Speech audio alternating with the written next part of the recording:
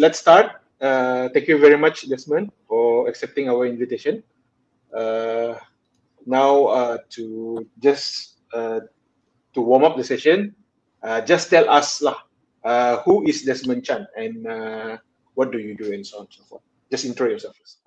All right. Hello. So my name is Desmond Chan. I'm actually the DEPSI Kota Kinabalu chief. DEPSI is actually DAP's youth wing, which is Democratic Action Party Socialist Youth. So I'm the youth chief for the KK division, Kota Kinabalu division in Sabah. I'm currently working as a full-timer for the YB Luyang, Pongjingze. I'm the chief liaison officer to the Adun Luyang. So, ketua pegawai perhubungan lah, that's better known. So, whatever, I'm handling mainly his schedule and also sometimes some press statements and so on with the media. So, that's what my main job is. And I've graduated from a diploma in finance and investment from College Star in Kuala Lumpur. So, I came back at the age of around 20 and started serving in both government and opposition. I've served when YB Pong himself was the Minister of Youth and Sports, so I've been in the Ministry of Youth and Sports Sabah. So after that, after the state elections in 2020, I've been serving in his office as the opposition as well. So that's most about it. All right. Adi, you have other questions regarding his personal or something? Yeah, definitely.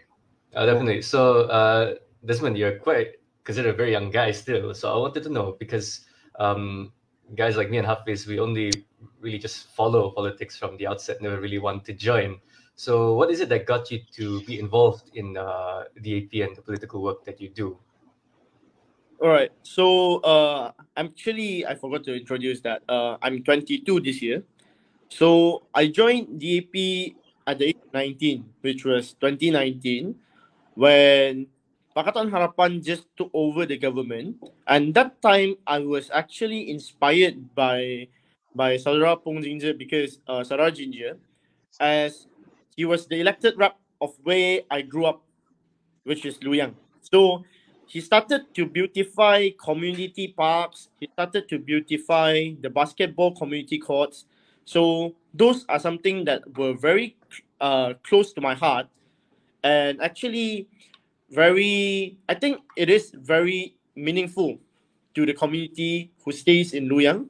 It's actually because we used to have the stereotype where basketball courts are very worn out.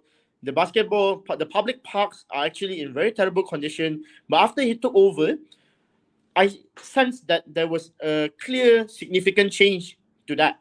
So I was inspired by that. I was inspired to join politics, not to become a politician, but I was inspired to join politics because I wanted to volunteer and see how could I contribute to build a better community and a better neighborhood for the people of Luyang, of where the place I grew up and I was born in. So that was what inspired me to join the party and also to join politics. So the initial purpose was to see how could I contribute to build a better community and neighborhood.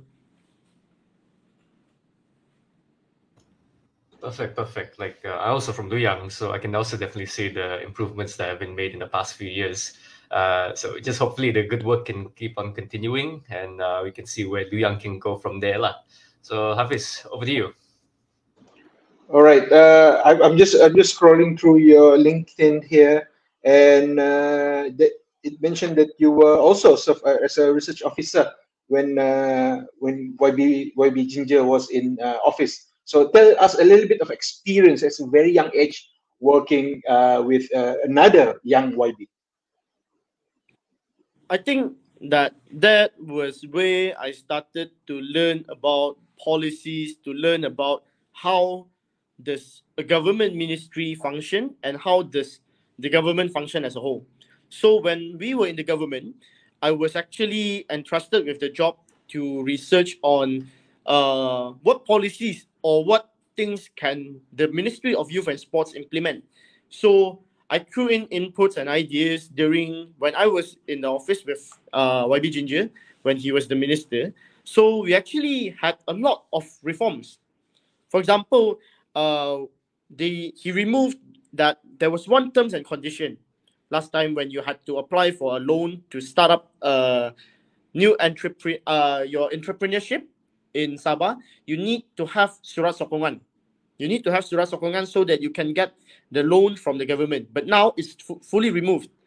And we see that as a progressive move approach forward for young entrepreneurs, because young entrepreneurs, one of the problems is they lack connectivity. They are lacking of connections to big tycoons, to people with big backgrounds. That's why they start their businesses small.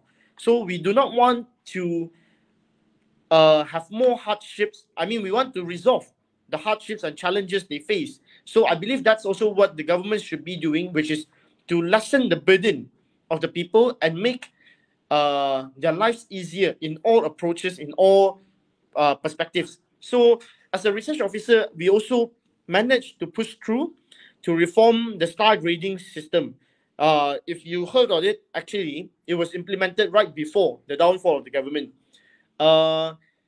It actually pushes and advocates for sports associations to truly reform, and the government would allocate fundings and allocations to sports associations depending on their merits.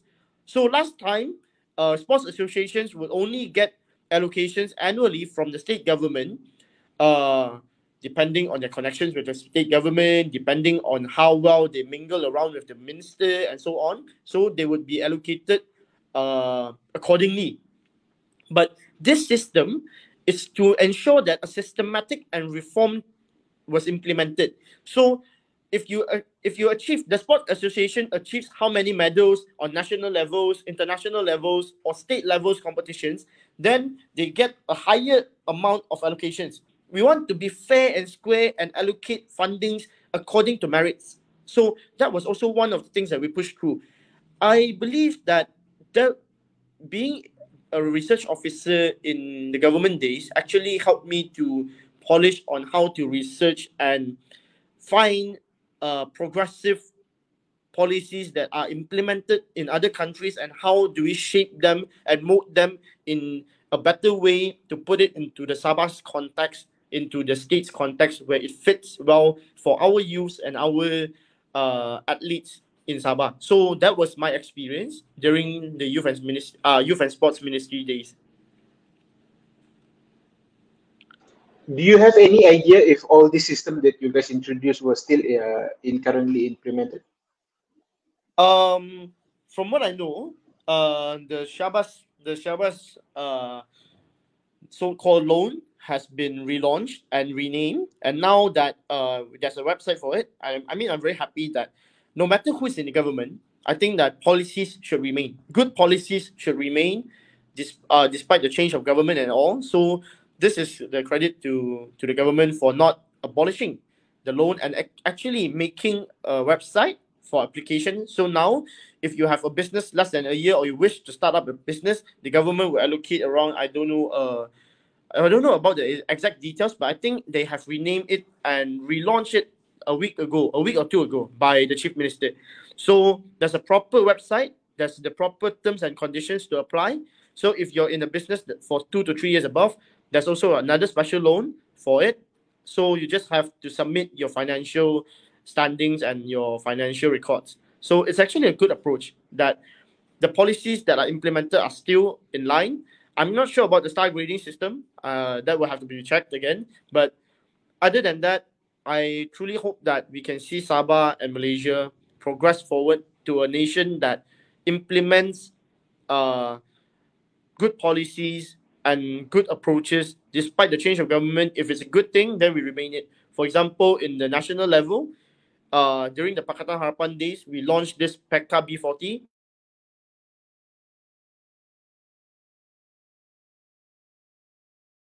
Oh, I think we lost him along the way. Yeah. Just wait for a few seconds and put you in scan now. Wait for Desmond to come back on. You are muted, Desmond.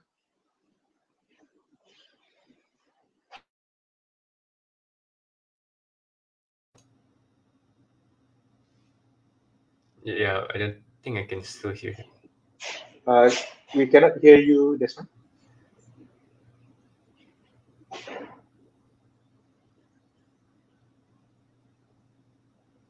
Yeah, still Cannot no. hear. Still no. Okay, just give us a few seconds.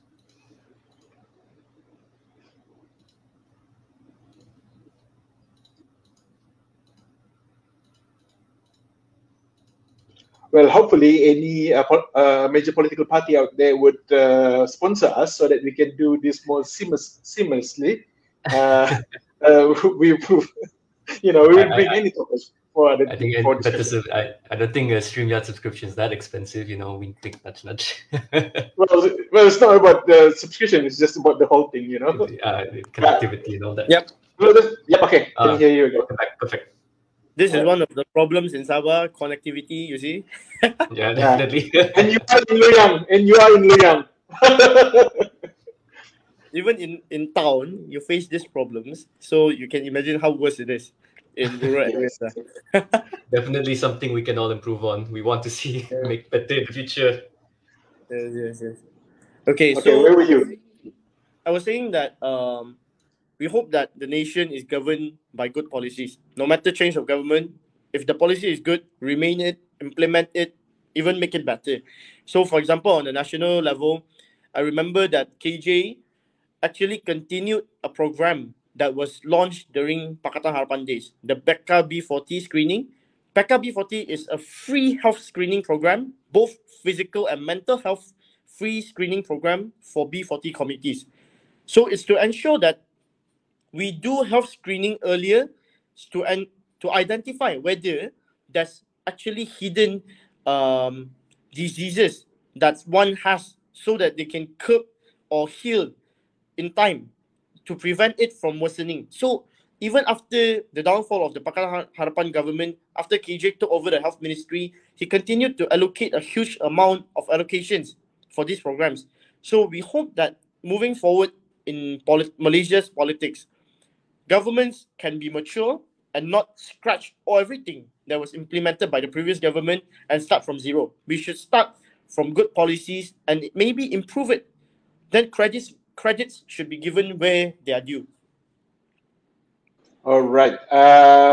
Moving swiftly on to, because the title of this video is Can Pakatan Harapan outperform their 2018 performance? And so far we talk about mostly about your personal experiences and a little bit of local scene politics. Now, before we go to what's happening in Pakatan Harapan right now, because for the information of the audience right now, at the time of recording, the parliament has been dissolved, and general elections is due to happen within the next 60 days. So that's yet to be announced. So figure cross on when the election commission will do. So after this, I will let Adi ask 4 questions. But I would like to start with this, Desmond, before we go to Pakatan Harapan, upnoting altogether. Yeah, because I myself I'm not familiar with rest-based politics, and then more often than not, we cannot run away from this. And can you enlighten some of us, our viewers, even to myself, that what is it that in terms of Chinese politics sentiment, is it aligned with it in the national level and Sabah, or how is it any different? Because Malay politics is kind of has its own way, different also, like Sabah and Semenanjung in national local level may not be the same. But how about Chinese community? Are they any different? All right, thank you, Hafiz. So I think for the Chinese community in Sabah as well, it's actually quite aligned with the national level Chinese constituencies and the Chinese voters, what they aspire to have for. They wish to have a more friendly environment for businesses. They wish there would be more friendly, and not only friendly, but more allocations to help SMEs, especially under the post-pandemic era. So That's why when we actually advise into the budget when meeting Zafrul this time, we ask the finance minister to reduce the tax, not only the bar for the tax, but also to reduce the percentage of the tax that is implemented to small and medium enterprises, because they have been suffering a lot during the pandemic and they're just starting to recover after the pandemic. So these are what most Chinese voters hope for. The second most important topic that Chinese voters actually aspire and actually care about, very concerned about, is actually education. We wish to have a more equal education allocation for not only, I mean, schools as all. Schools should be given equal allocation, regardless of what kind of schools they are, regardless of what syllabus they teach of. But as long as there is they are benefiting Malaysians as a whole, they should be given equal treatment and equal allocation. So that's what most Chinese voters are concerned of. And not only businesses, economy, education, but also we as a whole, when we serve in Luoyang is one of the most highest population with Chinese voters. Chinese voters actually aspire to have a more inclusive and progressive community.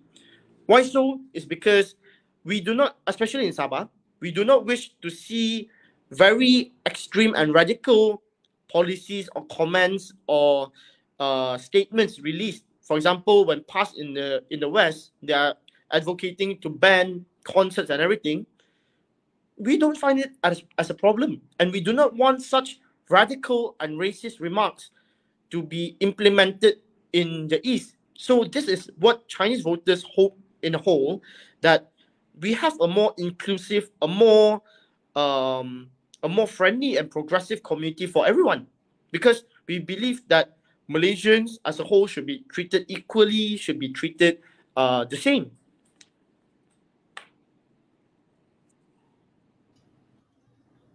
Yeah, I guess that's the eternal struggle that we're all facing in Malaysia. How can we make sure that everyone is included, everyone's properly represented? But I just want to touch on that, like how the Chinese sentiment on the state level is quite aligned with the national level as well. What kind of other localized things that we can see that's very exclusive to Sabahan Chinese compared to Chinese in West Malaysia? Like what kind of localized issues can we see? Do we see things like more how do you say, emphasis on I don't know,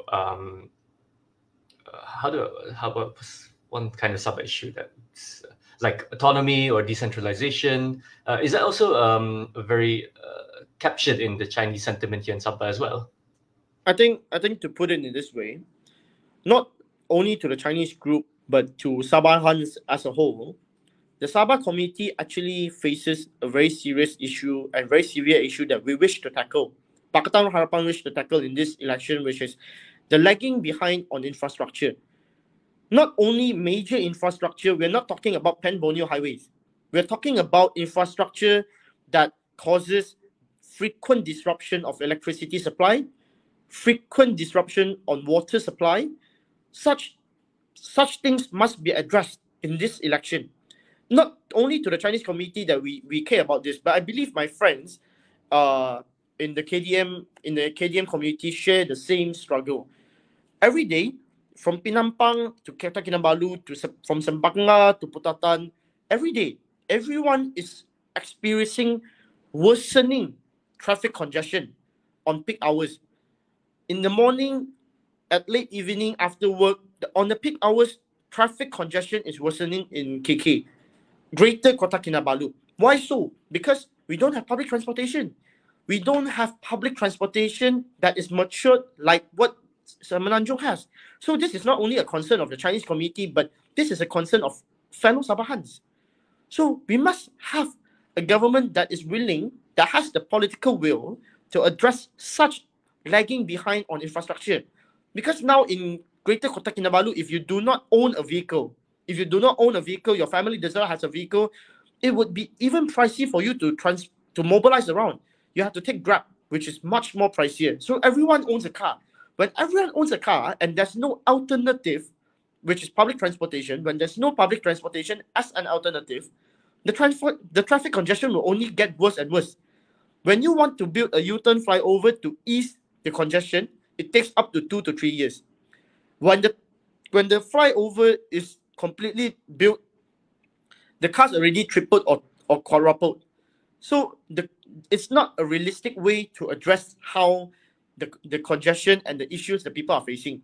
We want a more direct and inclusive approach. For example, introducing public transportation. This should be a norm in KK and Sabah politics. It should be a norm where we debate on policies, we debate on what we want to address and promise on.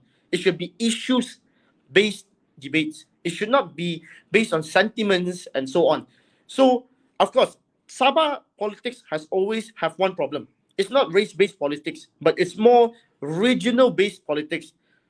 A lot of parties advocate for Sabahans. We only want local Sabah parties. But to be exact, there's no total... It is not realistic and pragmatic. We are different from Sarawak. Why so is also demographically, we are different. 1 out of 10 of our relatives or family members are actually West Malaysians.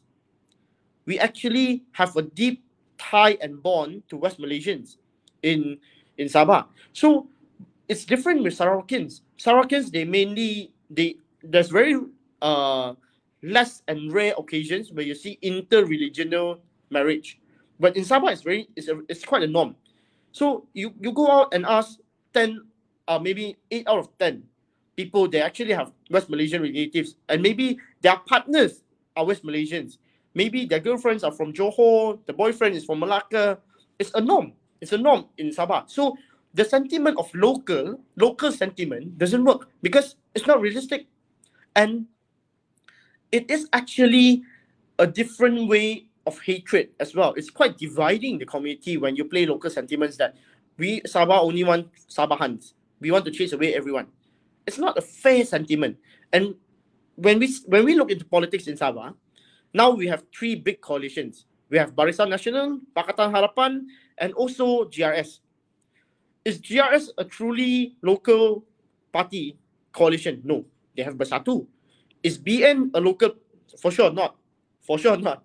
So when we look at Harapan, are we a local coalition? As well not. So every one of us is the same. We are a national coalition.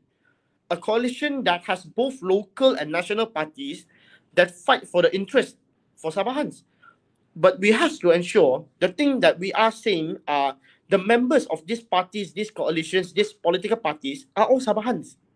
So we have one common purpose, which is to fight for a better Sabah.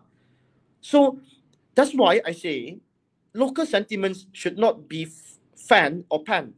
It should not be played as a tool to divide the people, that we must support local only.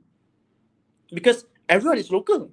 Even though some parties are not originated from here, but we are local Sabahans. The candidates are Sabahans. How is it different when a candidate from Bersatu is actually more local compared to a candidate from UMNO? It's wrong. The statement itself is false because both of them are Sabahans. They are born, raised, truly grown in Sabah. So it's the same. So when we want to differentiate whether this coalition or this government that are offering themselves as candidates, we should define and identify based on what they want to offer for Sabahans. So if one coalition proposes to improve the infrastructure, and we have a pragmatic approach to address these issues, for example, building power plants or whatever it is, it must be pragmatic and not just candies like the budget 2023, just giving out candies everywhere. And we know that it's not a pragmatic way to resolve the issue. How can we address the economic issue when we just give out one-off cash aids of 2,000 ringgit and we expect that everyone is not going to be poor anymore? It's not realistic. So I think Sabah politics moving forward, we should be more into debates on issues, debates on policies, and offerings. What different parties can offer, what candidates can offer for the development of that area, and to resolve the issues such as floods, water shortage, disruption on electricity supply, and so on. Internet connectivity. This must be the main issues that people debate about, not on local or not on whether I'm Sabahan enough or not. Those should not become another wave of sentiments again in this upcoming election. Yeah, definitely. I think we cannot fall into this whole trap of gatekeeping Sabahan identity. Like, what does it really mean to be Sabahan as well? So I don't think anybody has the answer for that. So I think it's not appropriate to say, oh, you're not Sabahan enough to contest here because you're from this parties or you're not local enough. But yeah, I completely agree. If you are for Sabahans, then you're definitely Sabahan as well. So Hafiz, over to you. All right, thank you for that segue, Adi. You mentioned just before I ask that my next question, like just briefly answer me. You mentioned about debate and whatnot. So is DAP Sabah ready to initiate this debate between a cross party or even internal party? Internally in the party, not lah. I mean, we do not want to debate internally in the party when we are facing elections. There's no point of our candidate debating with our another candidate. But of course, as a party in a whole, not only DAP but Pakatan Harapan as a whole, we are ready to propose the new offer, the new offerings that we can bring to Sabahans as a coalition if we win the federal government elections, and what can we bring for true change. But on the question on whether we are ready to initiate debates with the other side and everything, of course, and I would be more than happy to see that progressing forward. For example, I'm actually very happy to see that Malaysian politics progress forward on the national level. We can see the Pakatan Harapan's Prime Minister candidate Anwar debating with Najib Razak on the issue of Petronas last time, before Najib was arrested into jail. So this is actually a big way forward for Malaysia's democracy. Imagine in past days of Barisan Nasional, you never see there's going to be a chance of an opposition leader debating with the government leader. There would never be a chance, because the old days, they want to oppress all opposing voices. But because of Malaysians that truly believe in democracy, we managed to change the government in 2018, and that was a big leap for Malaysia's democracy. As we move forward to debate on issues based on facts and figures.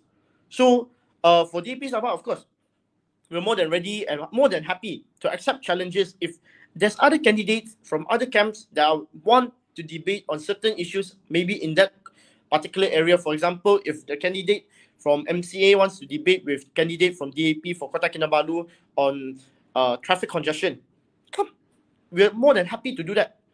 But of course, we wish that there's going to be some NGOs or something to make the platform more neutral. We don't want it to be a DAP organized debate with another political party. It would be quite biased. It would be unfair.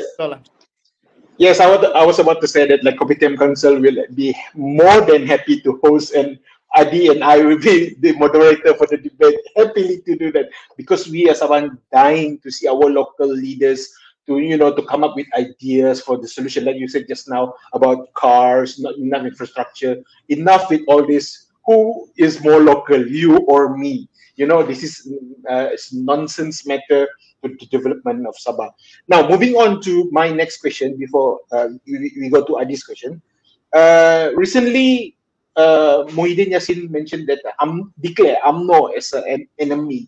And yesterday, Hamzah Zainuddin says that they will defend their 27 seats, so that in a way that it will not in tiga penjuru with three corner fight with PAS and UMNO. So even though they recognize themselves as not friends, not allies, but at the same time they're willing to sit down and to consider so that it won't go to the PH with these seats. Now, is PH in Sabah and Warisan willing to strike out a deal, something like this, so that BN UMNO GRS not gonna win like a walk in the park? to answer your question, I think if you ask this to any Pakatan Harapan friends, they will answer you the same. The question should be thrown to Warisan. We've been opening our doors until now. The doors are still open. The window is still open for negotiations and for discussions. But the problem is they are not willing to come to the table to talk. They are not willing to sit down to talk at all. To be frank, if you ask Warisan leaders whether they want to strike out a deal, they wouldn't answer you at all. I mean, you can ask them if they're willing to negotiate or not. We've been willing to meet up with Dr. Seri Shafie Aptao, the Warisan president, and even the Secretary General of DAP has offered that he can pay a visit personally to his house if he's not free or anything, but he's not willing to talk. He's been declining all kinds of talks and declaring that they want to go solo. They've been declaring that they want to go solo since day one. And something quite fishy about that is because they are going into seats that are PKR and DAP incumbents, not in Sabah. For example, in Kedah, Warisan Kedah chairman has announced that they are going for 5 seats. Out of the 5 seats, 4 of them are PKR incumbents. 1 is Amanah. Why are they going all out into Pakatan Harapan seats and not Barisan Nasional is already something very fishy. And when you really do that, it's very hard to strike out a deal anymore because you're literally asking for all of our seats. And how do we give you all of our seats that are already won by the incumbents, the incumbent parliamentarians and state assemblymen? I don't think that's how you negotiate and how you discuss in a friendly manner. So the question should not be asked to Pakatan Harapan whether we want to strike out the deal or not. We've been more than happy to. The doors are still open and everything, but they want to strike us out, and they think that they assume that they can replace everyone. They can replace PKR, they can replace Amanah, they can replace DAP, they can replace Muda, everyone. They want to replace everyone, including GRS, UMNO, everyone. They want to conquer and rule the country under themselves. So if that's the case, we wish them all the best. Yeah, very interesting now that Warisan seems to be going out on their own. I mean, will that ever spell a great ingredient for success for any party, suddenly just going up every single seat or sapu everything? But I have a question here, like when it comes to how you mentioned how Malaysian politics is advancing in a way that's quite cooperative, right? I think it was the Memorandum of Understanding, which was quite a hallmark for Malaysian politics, that we could see that the opposition and the government, they're actually deciding to work together. What do you hope to see with that kind of trend? Do you hope to see it be continued if, let's say, Pakatan Harapan wins? Would there be some kind of MOU with the opposition in the end, or vice versa? How do you think that will play out, Desmond?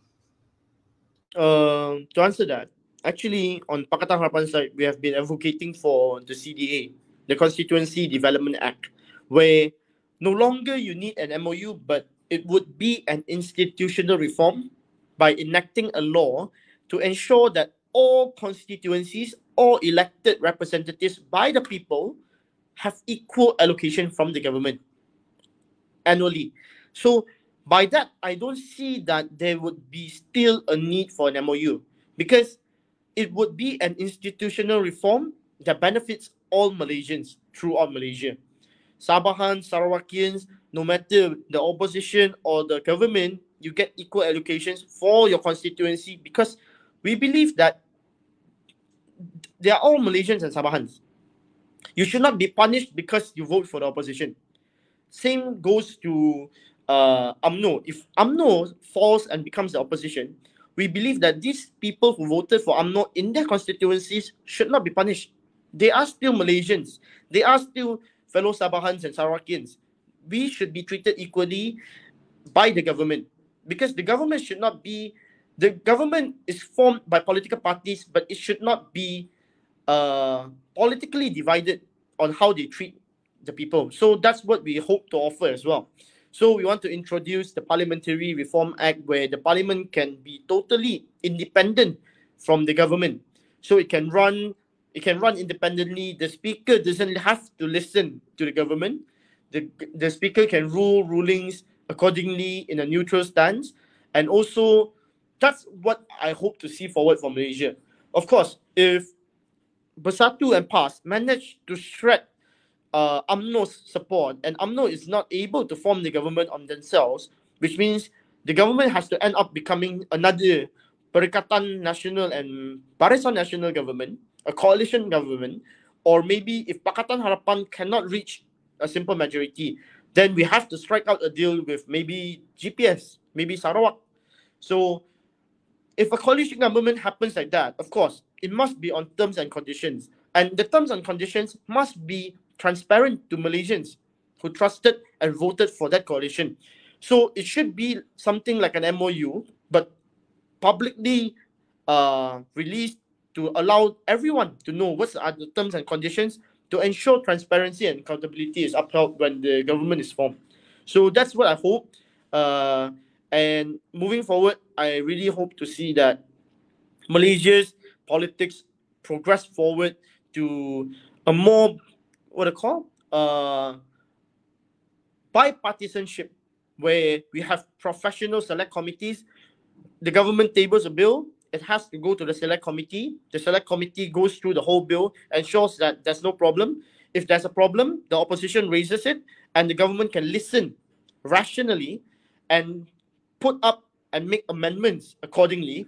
Then that would be beneficial to all Malaysians, Sabahans and Sarakians, not only to the government itself. So that's why I also tell, when we are on our campaign, we also tell Malaysians that you have to vote for government that is not one party rule.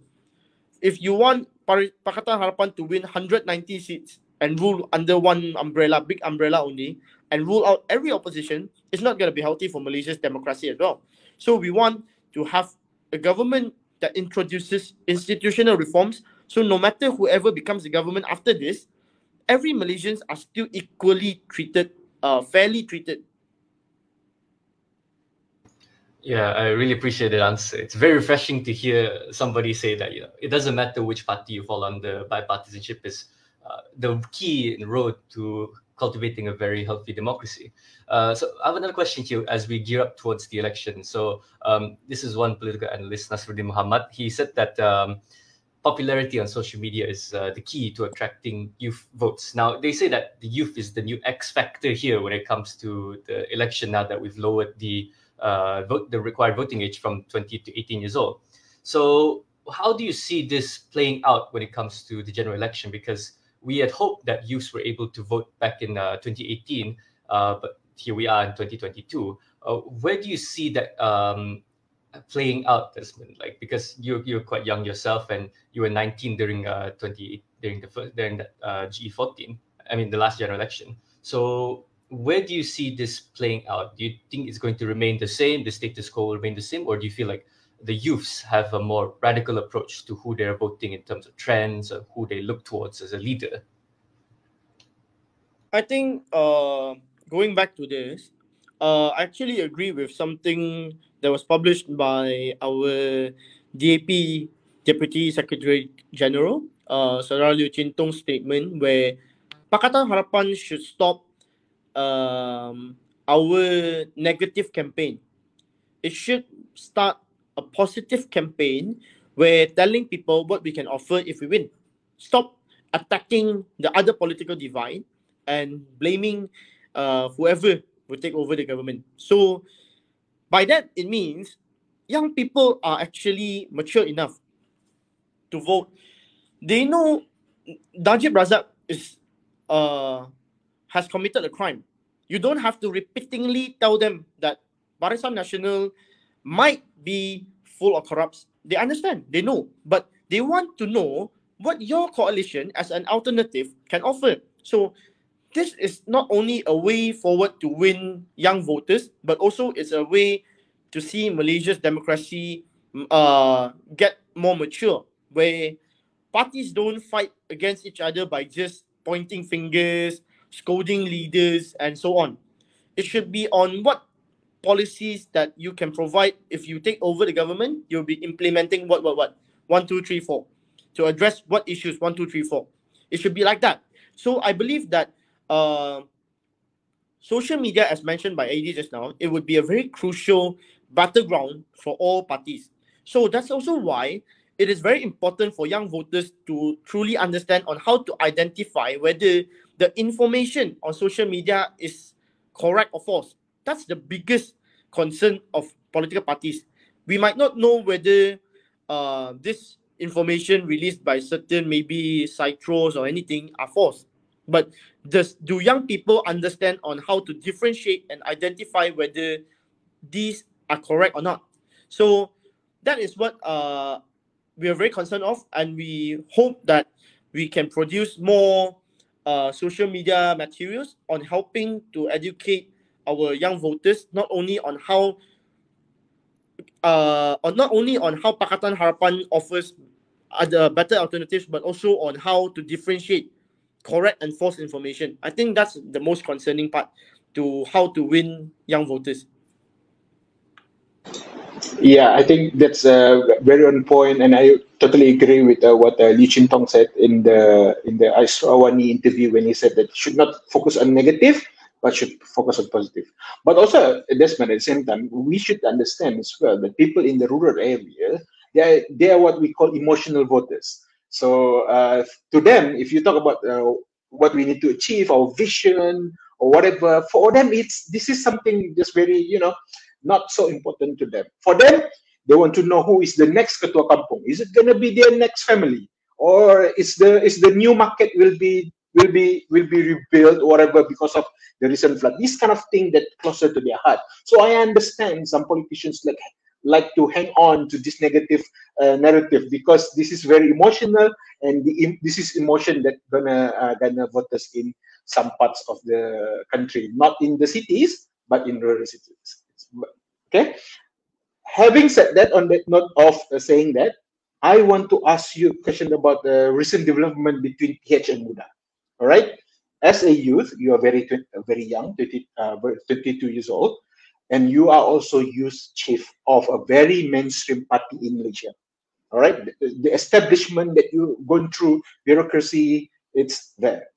Now, do you, as a youth chief, do you see Muda as a threat to the potential recruitment of young members, young voters out there? Like Muda is very upfront right now. You see on TikTok or whatever, they keep sharing about Muda and everything because it's just the trend right now with the cool black T-shirt, minimalist logo, Muda. What's not to like? Like, when was the last time you see teenagers wearing all red? But they like to wear black jeans, black shirt. This is Muda. Do you see Muda as a threat? To answer that question, it should be given that Muda is not a threat to Pakatan Harapan and the youth wings as a whole. It should become a motivation and a friendly competition among other coalition partners as well. For example, that we don't see Angkatan Muda Keadilan AMK as a threat to DAPSI because we inspire different youths that believe in different inspirations and different party ideologies, but we share a common goal. All these parties, coalition partners, including Muda, PKR, Amanah, APCO, we share a common goal. We share common values across the board. So, if we put a comment that Muda is a threat to us, it would be similar to me viewing APCO youths as a threat to me absorbing more KDM younger generations. I don't view it that way in a personal capacity, where I believe that it's more of a friendly competition on how do you absorb more young people into the party. And maybe to DAP, our culture is different. We do not do it like the UMNO way, where we want a lot crowded pemudas to join in. We don't do like suddenly we announce that we have 500 new members coming in. We don't do things like that because we want to ensure that people who join us understand the ideology and the struggle we are in. And ever since DAP has been established, what are our struggles and mission and vision? We want to fight for an equal Malaysia. We understand everyone are born in different family backgrounds. Everyone have different financial capabilities. Everyone have different strengths and weaknesses. But as the government, we believe that the government of the day, if DAP as social democrats, we hope to provide more equal treatment to everyone. We hope to make sure that everyone, despite that you have different backgrounds, different financial capabilities, and so on, you start on the same starting line with everyone else. That's why we believe in free and fair education. We believe in free and fair healthcare treatment. We do not want the wealthy to continue to be wealthier and the poor to continue to be poorer. We want the poor to get wealthy as well, and we want the wealthy to continue to get wealthy as well. We do not want anyone to become poor. So that's the ideology of DAP. We hope to build, we hope to help the marginalized community. We hope to help the more minority groups to grow up and groom them into more capable leaders and not leave them behind just like that. Okay, because sometimes B40 groups, they lack of confidence because they believe that they will never be able to achieve success because they come from a poor family and they have poor conditions. That's why that is where the government should intervene and help them. The government should provide quality and free education. The government should give out free education loans to families that are in need, but they can perform well. And that's why we want a Malaysia that treats our children based on merits and not race and religion. So that's what DAP advocates for. So I don't see any other parties and their youth wings as a threat, but it's more like a friendly competition. Like we play futsal with our friends in BSA, we don't see them as enemies. We see them as friendly competitors.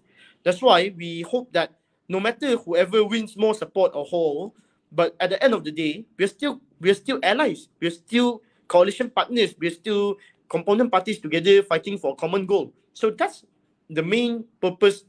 That should be the way forward of how we view MUDA. It should not be viewed as a threat to Pakatan Harapan, but it is a complement to Pakatan Harapan, and it should be a strategic partner to Pakatan Harapan as a whole. Yeah, perfect. You're still carrying off that non-partisan spirit that everyone, we should, if we're all here for Malaysia, we should all just work together. There's nothing wrong with like crossing the aisle to say, hey, kami kawan juga kan, let's work together. But now I want to try to wrap it up. My last question here is that when it comes to voter turnout, there has always been quite a serious issue when it comes to elections. We sometimes see in some constituencies that not a lot of people turn up. Sometimes you would even see a voter turnout of at least 50%. And we would see candidates win by just a very small margin, in the double digits margin. So I'm not sure if people now that will be going to the polls would be discouraged from voting.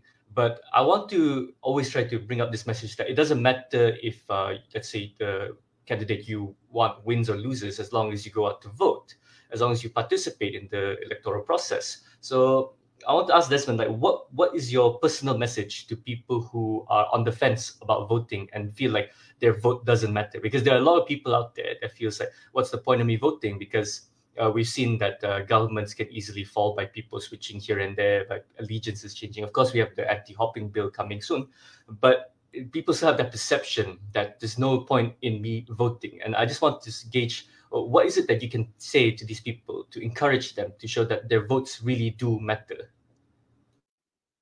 I think as a whole, it's not only a responsibility as a fellow Malaysian, fellow Sabahan, and so on.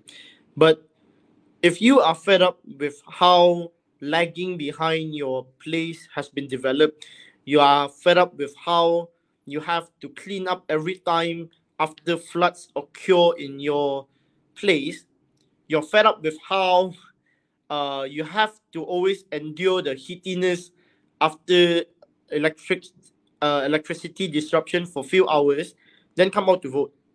Your vote does not only matter to yourself, but it matters to politicians. It is a symbol of opposing. It is a symbol to tell them that you should not be be taken for granted. For example, if an UMNO stronghold, maybe for example Pekan, people think that their vote don't matter because Najib will win anyway. But if you come out to vote and Najib from winning 10,000 majority suddenly shrink to winning 500 only, he will work extra hard. He will go down Turun Padang and understand what are the concerns. Why suddenly so many people go against me? Although I still win, I'm still a YB, but they will feel that there is a sense of threat.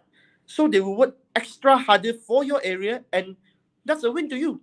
That's a win to you as a citizen, to you as a fellow Malaysian. So if you have been expressing a lot of frustrations and you think that the government is not doing enough to address your concerns, then come out to vote. Come out to vote to make sure that your voice is heard by politicians and not taking you for granted and taking the victory of that constituency for granted. Don't let them walk away with a simple victory. So that's what I hope that fellow Malaysians can come out and vote. And I also hope that one day SPR can make voting easier for Sabahans and Sarawakians. For Sabahans and Sarawakians residing in, for example, for Sabahans residing in Sarawak and West Malaysia should be able to have postal voting as well. That should be made available to ensure that voting is convenient, voting is easy and voter friendly.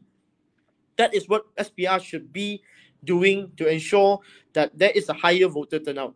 Because we understand there's lacking of employment opportunities in Sabah. That's why most Sabahans move out of the state to not foreign countries, but to West Malaysia, to Sarawak to work. So SPR should make postal voting for them available to them so that the voter turnout would be higher, because they don't have to bear high airfare and high transportation costs to come back and take leave to vote. So that's from me.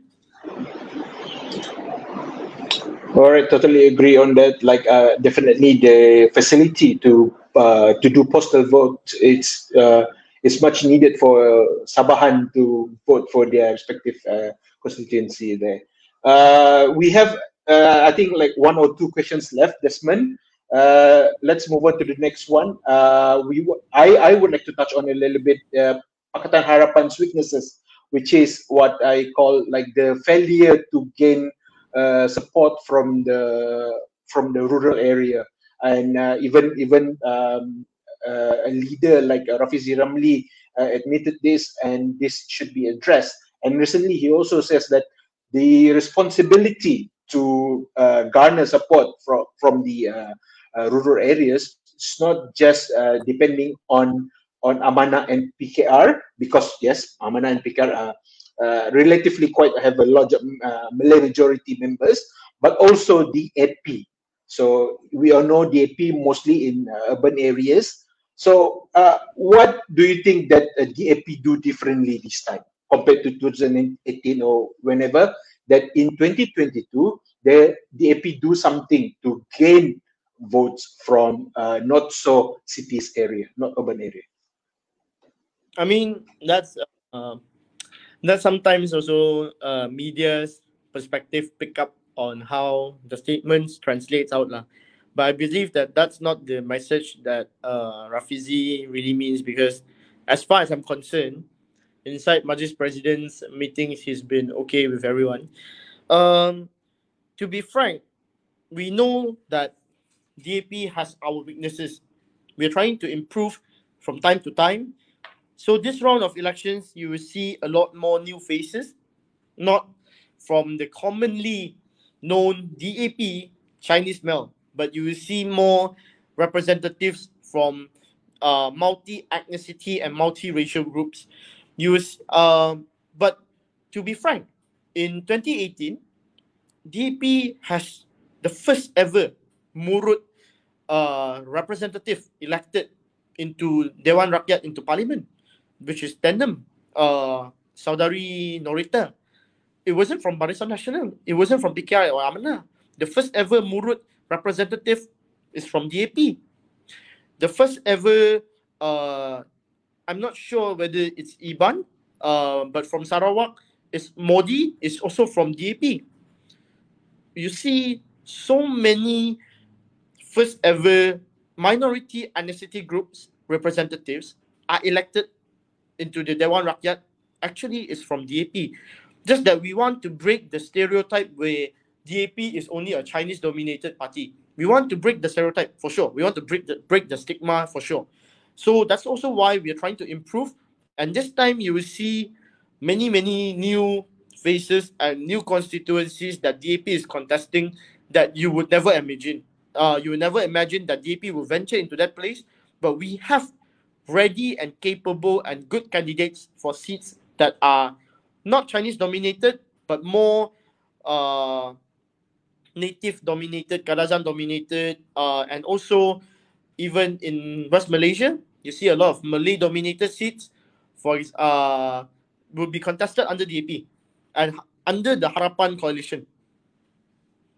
So we are making efforts to improve from our weaknesses as well. Yeah, that's definitely what we can see DAP doing right now. Very progressive in terms of your approach in winning the hearts of not just people in the city, but also in the rural area. Now, my very last question for today, Desmond. What and maybe how do you see yourself in the next 5-10 years politically, especially like do you see contesting in any of the adun seats or maybe parliament seats, you know, so you can go hand in hand with your boss now, YB Ginger, and what's your maybe prediction or whatnot about GE15? All right, to answer the question, I think it's a DAP culture. DAP, most people who join DAP, we never join the party to contest. We never joined the party to become a YB. We never joined the party to become filthy rich. We never joined the party to become a big name. But if the party entrusts us into taking up larger responsibilities, then we are ready, more than ready and happy to take up responsibilities. But that's not the aim or why the reason of joining the DAP as a political party. And I don't think that's what I desire to do. So no matter where I would be after 5 or 10 years, I hope that I would be able to help at the maximum capacity to help DAP and Harapan as a whole to win elections, to govern again and implement more and better policies this time. We want a one full term. We want a one full term for Pakatan Harapan government to prove that we are worth a full term of chances. We are worth a chance to prove to the people that we can implement good policies that are truly going to change the lives of fellow Malaysians and Sabahans. And coming into GE15 prediction, same as what my party leadership has mentioned a lot of times, I believe that no parties, including Pakatan Harapan, including UMNO, Barisan Nasional, including Perikatan Nasional, no one will achieve simple majority 112. So when that happens, no one will achieve simple majority 112 in Semenanjung. They will have to come to Sabah and Sarawak. When you come to Sabah and Sarawak, Pakatan Harapan Sabah hopes to deliver in numbers to achieve to the nearest to simple majority. But when simple majority is not obtained by any coalition, whoever that has the majority, not majority. For example, if UMNO and Barisan Nasional only has 100, we have 102. Pakatan Harapan has 102. Agung will call Pakatan Harapan's president, which is Dato Seri Anwar Ibrahim, to grant an audience to him to meet Agung.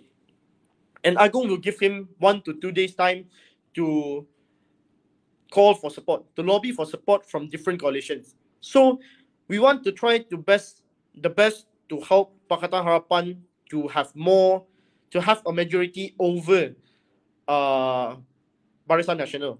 We of course, the best outcome is we achieve simple majority, but my prediction is the same. I don't believe that any coalition can garner simple majority throughout Malaysia, as Sarawak is going solo and Pakatan Harapan is unable to achieve simple majority easily unless we see a breakout between Barisan Nasional with PAS, a very severe breakout in Semenanjung, and we see that GRS and Barisan Nasional in Sabah is unable to see eye to eye, then we have higher chances of achieving simple majority on polling day. But if it remains as the situation now, my prediction is that no one achieves simple majority and it's a 50-50 game. So I hope that Pakatan Harapan will do its best. We will try our best to win more seats and garner more support. All right, and with that, I think we've exhausted all the questions and we've just hit the 1 hour mark. Desmond, thank you so much for allowing your time here with us today. I know you're having a busy schedule, but this has been a very refreshing and very robust conversation. It's good to see that there are a lot of young leaders out there that has very progressive views on where our democracy is going. And we hope to see more leaders such as you take up the reins of leadership moving forward in Malaysia. So we wish you all the best in the upcoming elections. We wish you all the best in campaigning, and we hope to see where it goes from there. And perhaps maybe we can have like another session to discuss the aftermath if we can ever have the time to do so. So I'll leave it to Hafiz for the last closing remarks. All right. With that, thank you very much, Adi, to be my co-host for today, and Desmond for answering all the questions. We try to strive a better conversation. We like you mentioned just now. Like, we want to talk about ideas. We don't want to talk about who more Sabahan or whatnot, all this nonsense. So thank you very much for put forward all your thoughts that we think are a great contribution to Luyang, to Sabah, to Malaysia as a whole. And to our audience out there, you can listen to Kopitiam Council on Spotify and also Apple Podcasts on anytime you want. It's on demand, and this live can be seen on our Facebook and soon on our YouTube channel as well. So with that, thank you very much, Desmond Chan. Adi, goodbye for now. Thank you, everyone. Goodbye.